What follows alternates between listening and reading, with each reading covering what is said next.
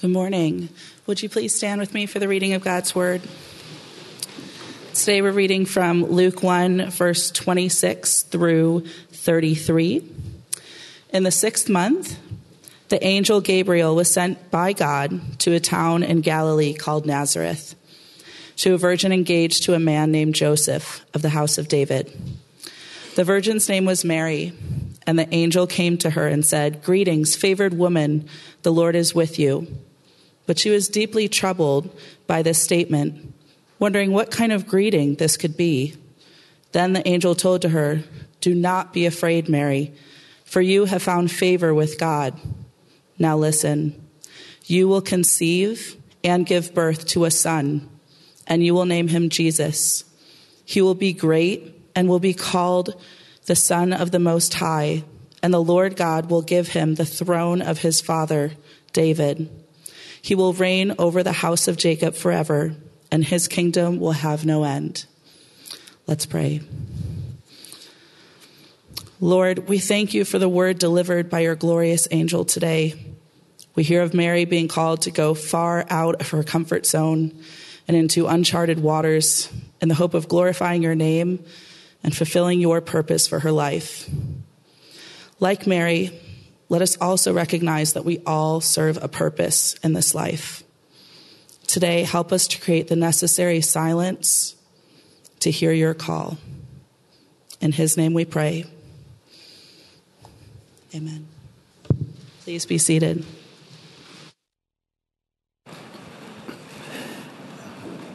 Thank you so much, Ellen. Y'all, it's Thanksgiving week, right? Like, that's real. It happened. Somehow this year it happens really, really late in the year, yet I feel like it snuck up on me. I don't know if anybody else has that sense. I've been waiting with great anticipation, and now it's here, and I feel like school just started last week, yet the holiday season is upon us. In fact, it's in full swing, not only ready to embrace us, but ready to swallow us whole. As we are making preparations for this holiday season, something I want you all to keep in mind, go ahead and put on your calendar. This year, as every year, once again, we will be having our annual Christmas Eve service at 11 p.m. on Christmas Eve, which this year falls on December 24th. If you have ever had the overwhelming urge to ring in Christmas morning at midnight by candlelight while surrounded by 75 or 100 of your closest friends singing Silent Night, do I have a deal for you? It is truly one of my favorite hours of the entire year. I want to go ahead and get that out there so as the holidays start to swallow us, you can keep that in mind. Keep yourself centered and focused. Now, as we enter into this season, when you see me on the streets, when you see me in the hallways, you might hear me greet you with the words Happy Holidays as opposed to Merry Christmas. This is an old habit of mine. I've had some conversations with people that it can be kind of frustrating, so I want to go ahead and address it now. First of all, I tend to default to happy holidays during this time of year, frankly, because I want to respect the fact that there are many different people of many different faiths that celebrate many different things during this time of year. They are all celebrating. Much more important than that to me personally is, in my mind, I need to create a stark separation between Christmas, the birth of my Savior, and the merriment of the holidays. The season that includes parties and music and food and gifts, all of which I love. Do not hear me say that I don't. It's why I say happy holidays, because they are happy for me. But I also do not want two mothers tackling each other in the aisles of Walmart to get the last Cabbage Patch doll to be associated with the birth of God's Son. So in my mind, I make that separation. You see, in my mind, I desperately try to remember that Christmas is different. Christmas is different from all of the things we're going to be doing over the next few weeks.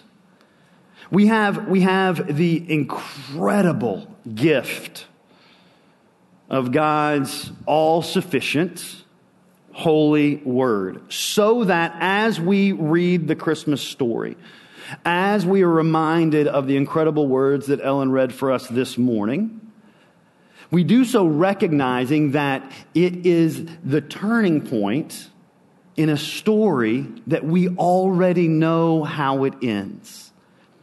We know how this story unfolds. It is not unlike watching a documentary on World War II on the History Channel, back when the History Channel showed documentaries about actual history. And you watch that documentary, powerful and amazed by the events, with the knowledge of the great victory that was won. And in that scenario, the story of the birth of Christ is D-Day. The story of the birth of Christ is the day the tides turned. The war was not over, but on that day the enemy knew the victory had already been won. It is with that we read the words of Luke in chapter 1. It's a story you have heard time and time again. We're introduced to Mary. Now, most of you are probably aware, you've probably heard that Mary was between 12 and 14 years old. By modern standards, she was a baby, a middle schooler, barely into her teens. In the CSB version that Ellen read for us this morning, it says that Mary was a virgin engaged to a man named Joseph. That word engaged, because it has meaning today, doesn't quite carry the weight that it would have culturally 2,000 years ago. Many of you may have versions that say she was betrothed to Joseph. That word betrothed, it means that they were all but married. There had already been a ceremony. They had already been designated as life partners. There was a year-long period of engagement or betrothal before they actually lived together, before they consummated that relationship. But for all intent and purposes, Mary was already married, to Joseph. They were both from this town called Nazareth. Now, this is a backwater nothing town. Population not measured in thousands, but measured in dozens. It did not have much of a reputation. It had no reputation for good. As a matter of fact, in the Gospel of John, the first chapter of John, as Jesus is beginning his ministry and he's calling his disciples, he's called Philip to follow him. Philip immediately runs back and tells Nathanael, "We've found him. We've found the one, the Messiah, the one that Moses promised. It's Jesus of Nazareth." And in verse 46 of John chapter 1, Nathanael's response is, "Bro, can anything good come out of Nazareth?" It is in that tiny little backwater town that Mary and Joseph grew up, almost certainly knowing each other since birth, knowing they will be promised to be married, knowing they would spend their lives together. Mary knew exactly what her life would look like because she saw it in her parents and their parents before her. And it's into that security that Gabriel breaks one day, out of nowhere, with these words. "Greetings, favored woman. The Lord is with you." How's that for an opening line? Now, it says, as Mary is just kind of sitting around, 13 years old, minding their own business, and suddenly an angel of the Lord appears and says, "Greetings, favored woman, the Lord is with you." Mary is deeply troubled because she did not know what type of greeting this was. If I were in her scenario, certainly as a 13-year-old when I was in the 7th grade, deeply troubled, maybe 2 words you could have used to describe my reaction. They wouldn't quite be strong enough to portray my true emotions at the time. It is completely understandable that out of nowhere, as this angel appears and greets Mary, she would be deeply troubled. But those words, the translation is a little bit off. If you were to literally translate those words, deeply troubled, they would literally translate to thoroughly stirred up and confused. It was actually a term that was used a lot in the world of accounting. That meant kind of to take a look at the numbers that weren't fitting together. It just doesn't add up. Mary hears the angel and nothing adds up. And the angel, Gabriel, sees her head start to spin and immediately gives those great angel words of assurance. Don't be afraid. We see it time and time again as the scriptures talk of angels appearing. Gabriel says, Mary, it's okay. It's okay. Don't be afraid. For you have found favor with God.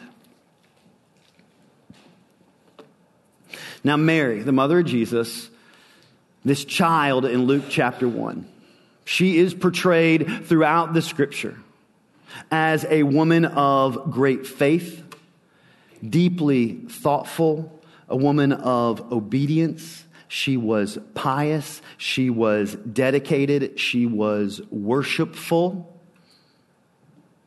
It is incredibly important to recognize that none of these qualities are offered by the scriptures as the reason God chose her.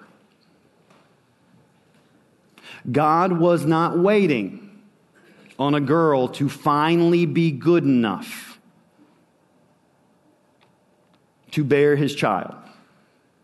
At no point in the scripture does it say, because Mary was obedient, faithful, worshipful, dedicated, pious, thoughtful, God chose her. In fact, those words, you have found favor. God has found favor with you. You're a woman of great favor. Originally, that's the word charis. It means unmerited grace. In that moment, as Mary sees the angel, hears the words, is deeply troubled, is confused, is thoroughly stirred up, she's trying to work it out, Gabriel says, Mary, it's okay. Don't be afraid. You have received unmerited grace from the God of the universe. It is that grace that eliminates fear. And it's at that moment that the angel of the Lord tells Mary what's about to happen. Read with me starting in verse 31. Now listen, Gabriel says, don't be afraid. You've received unmerited grace from the God of the universe. Now that we've established that, listen up. You will conceive and give birth to a son. You'll name him Jesus. Now remember, 2,000 years ago, names carried great weight. They had great meaning. Jesus, it means Savior or Deliverer. Mary, you will conceive and bear a son. He will be the Savior. He will be the Deliverer. He will be great and will be called the Son of the Most High. And the Lord God will give him the throne of his father David. He will reign over the house of Jacob forever, and his kingdom will have no end. Mary, hear this. You'll conceive and give birth to a son. You'll name him Jesus. He will be great. He will be the Son of God. God will give him the throne of David, and his kingdom will never end. Mary, a good Jewish girl from Nazareth, knew exactly what those words meant. Because you see, these words are the most important, the greatest, and most anticipated prophecy in the Jewish tradition. This is the messianic prophecy. If you want to put your finger there in Luke chapter 1 and flip back to Isaiah, the 9th chapter. If you don't have a Bible in front of you today, I think the words are going to be on the screen behind me. Isaiah the prophet, starting in chapter 9, verse 6, says this: "For a child will be born to us. A son will be given to us, and the government will be on his shoulders. He will be named Wonderful Counselor, Mighty God, Eternal Father, Prince of Peace. The dominion will be vast, and its prosperity will never end. He will reign on the throne of David and over his kingdom, to establish and sustain it with justice and righteousness from now on and forever." Gabriel breaks into that moment, into Mary's life, and says, "Mary, you will have a child, and he will be the Messiah, the chosen one, the Savior, the one you have been waiting on." Over the next few weeks, approximately 1,000 times, as you drive around in your car and you listen to Christmas music, you will hear that song, "Mary, Did You Know?" Over the next few weeks, every time you hear that song, I want you to think this: yes, she knew. The angel told her. Mary, in that moment, knew exactly the claims this angel was making. The claims for which Gabriel was making for this unborn child were staggering. They were staggering for Mary. They would have been staggering to the Jewish readers of Luke's gospel, because they would have immediately recognized Luke is saying this man Jesus is the one we have been waiting on, the one that was promised to us.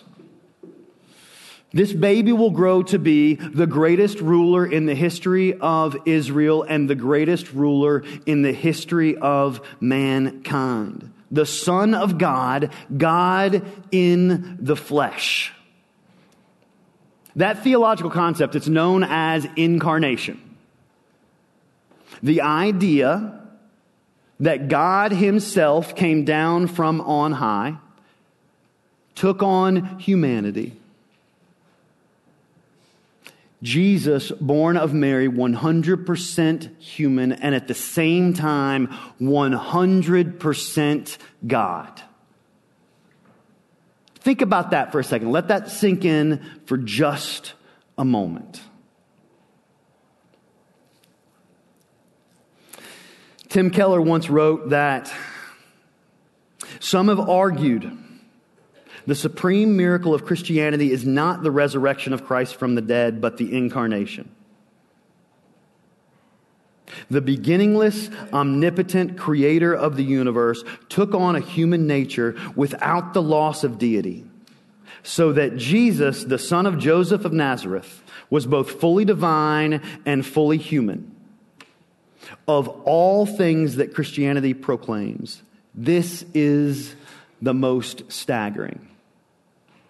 Keller goes on to call the incarnation the intellectual watershed of the Christian faith.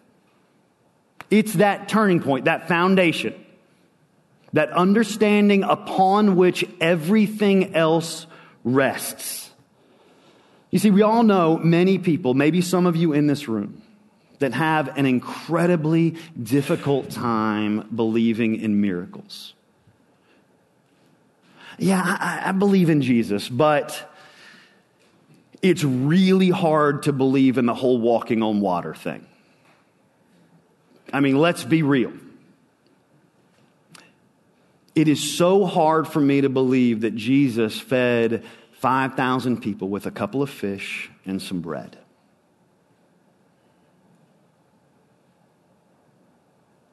Or that he actually raised people from the dead.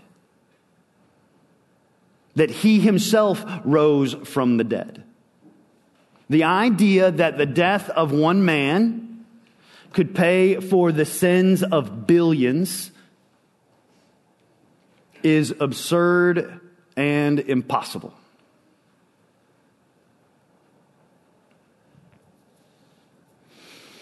J.I. Packer wrote that it is from misbelief, or at least inadequate belief, about the incarnation that difficulties at other points in the gospel story usually spring. But once the incarnation is grasped as a reality, these other difficulties usually dissolve. In other words, if there is a God, spoiler, there is, and if he became human, why would it be so hard to believe that he would perform miracles?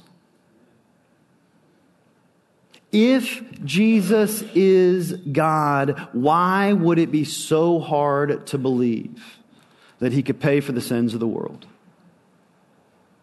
If Jesus is God, why would it be so hard to believe that he himself could rise from the dead? This moment, that Christ child, is the watershed moment. It is the moment in which God took on human flesh, the incarnation. Fully man, fully God. And Gabriel, echoing the prophecy of Isaiah, says, his kingdom will have no end. Do we arrive at this place this morning half in awe of that, as we should be? Think about what that means. What it means is baby Jesus, helpless, cooing in the hay, was king of the universe. Forever, he will be king of the universe. And it also means that right now he is alive and ruling over his kingdom.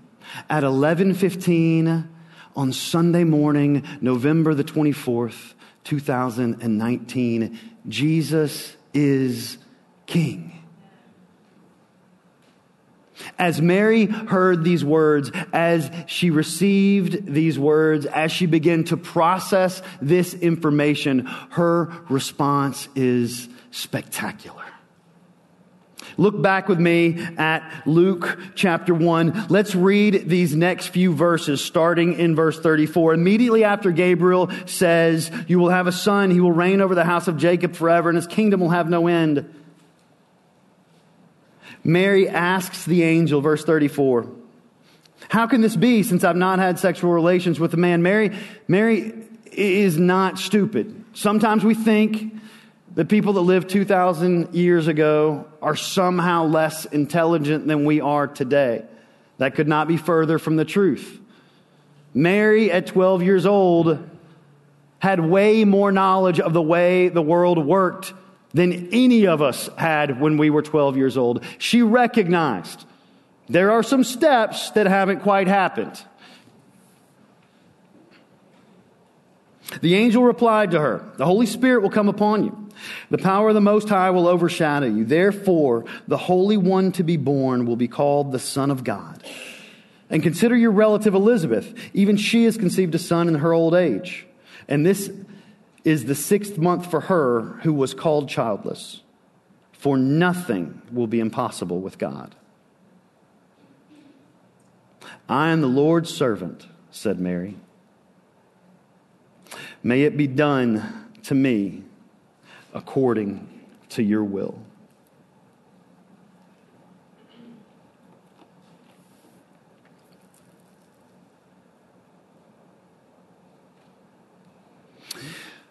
The angel's message, Gabriel's message, meant a lot of things. It was a message that changed the world. Good news of great tidings, right? It also meant the potential destruction of everything this child Mary thought she had.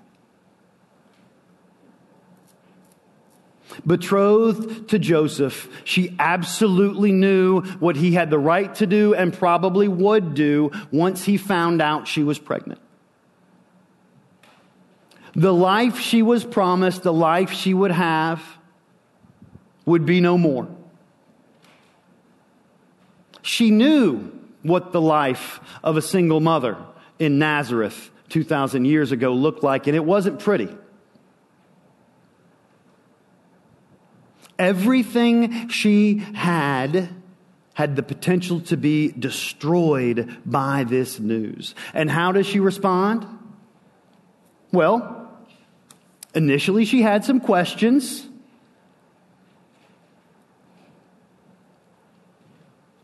She knew how things worked. She was a bit confused. And hear me say this morning, it's okay to have questions. It's okay to not quite get it. But as Mary asked the questions, she didn't try to change the plan. She didn't tell God, okay, all right, Gabriel, could you run back and tell God, I know what he's going for here.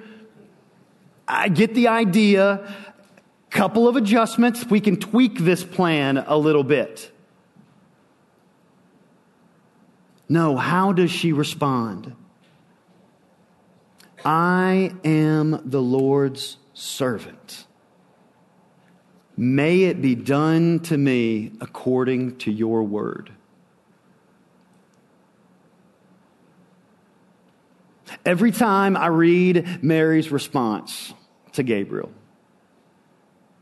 every time I think about the natural fear that she would have had in that moment, the immediate understanding of what her future might look like, and I hear her tell Gabriel, I am the Lord's servant. May it be done to me according to your word. I am always reminded of her son's words. 33 years later, as he knelt in the garden, so full of anxiety that he was sweating blood, knowing the physical pain that was about to befall him, begging his father, if there is any other way. But what? But not my will, your will be done.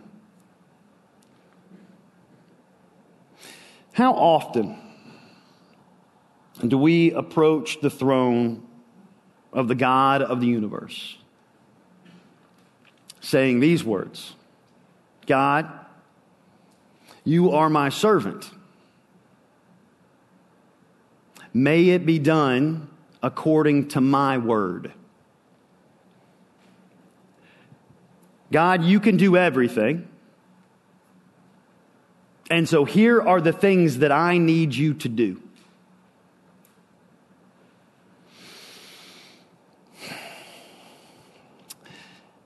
This season,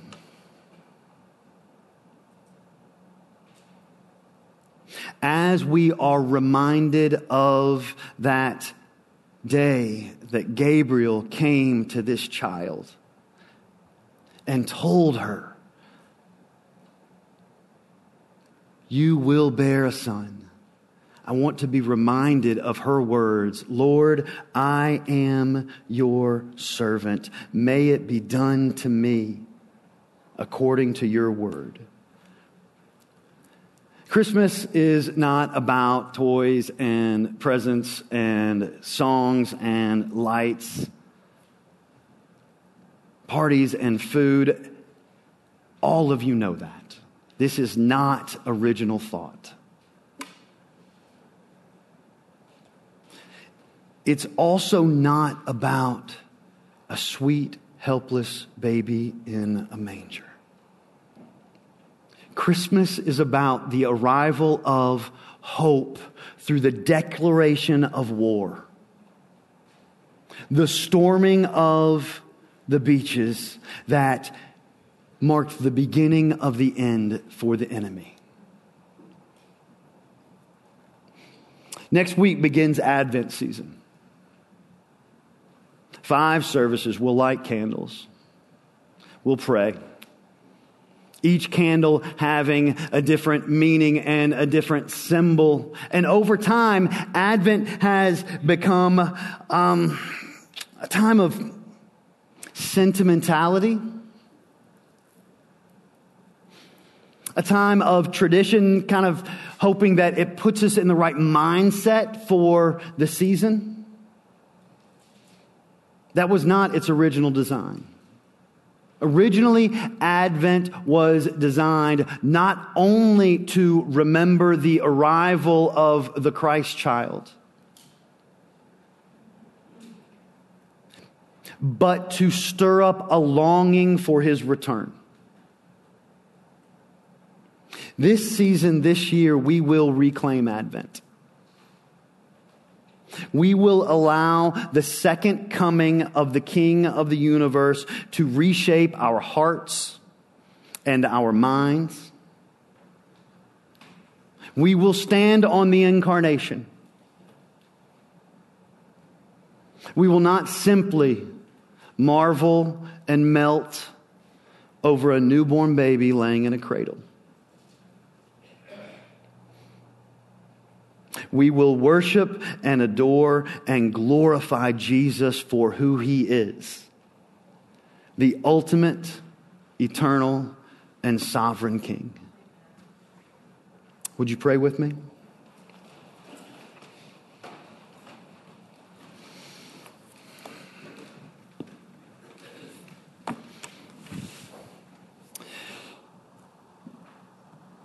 Lord, remind us, not only today, but every day, of the true gift of your Son.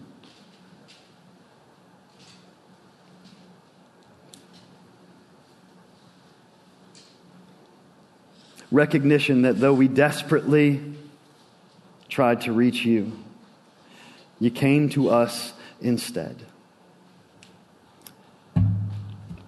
And that on that day, in that stable, victory was won. As Mary learned of Jesus, so might we all. And it's in his name that we pray. Amen.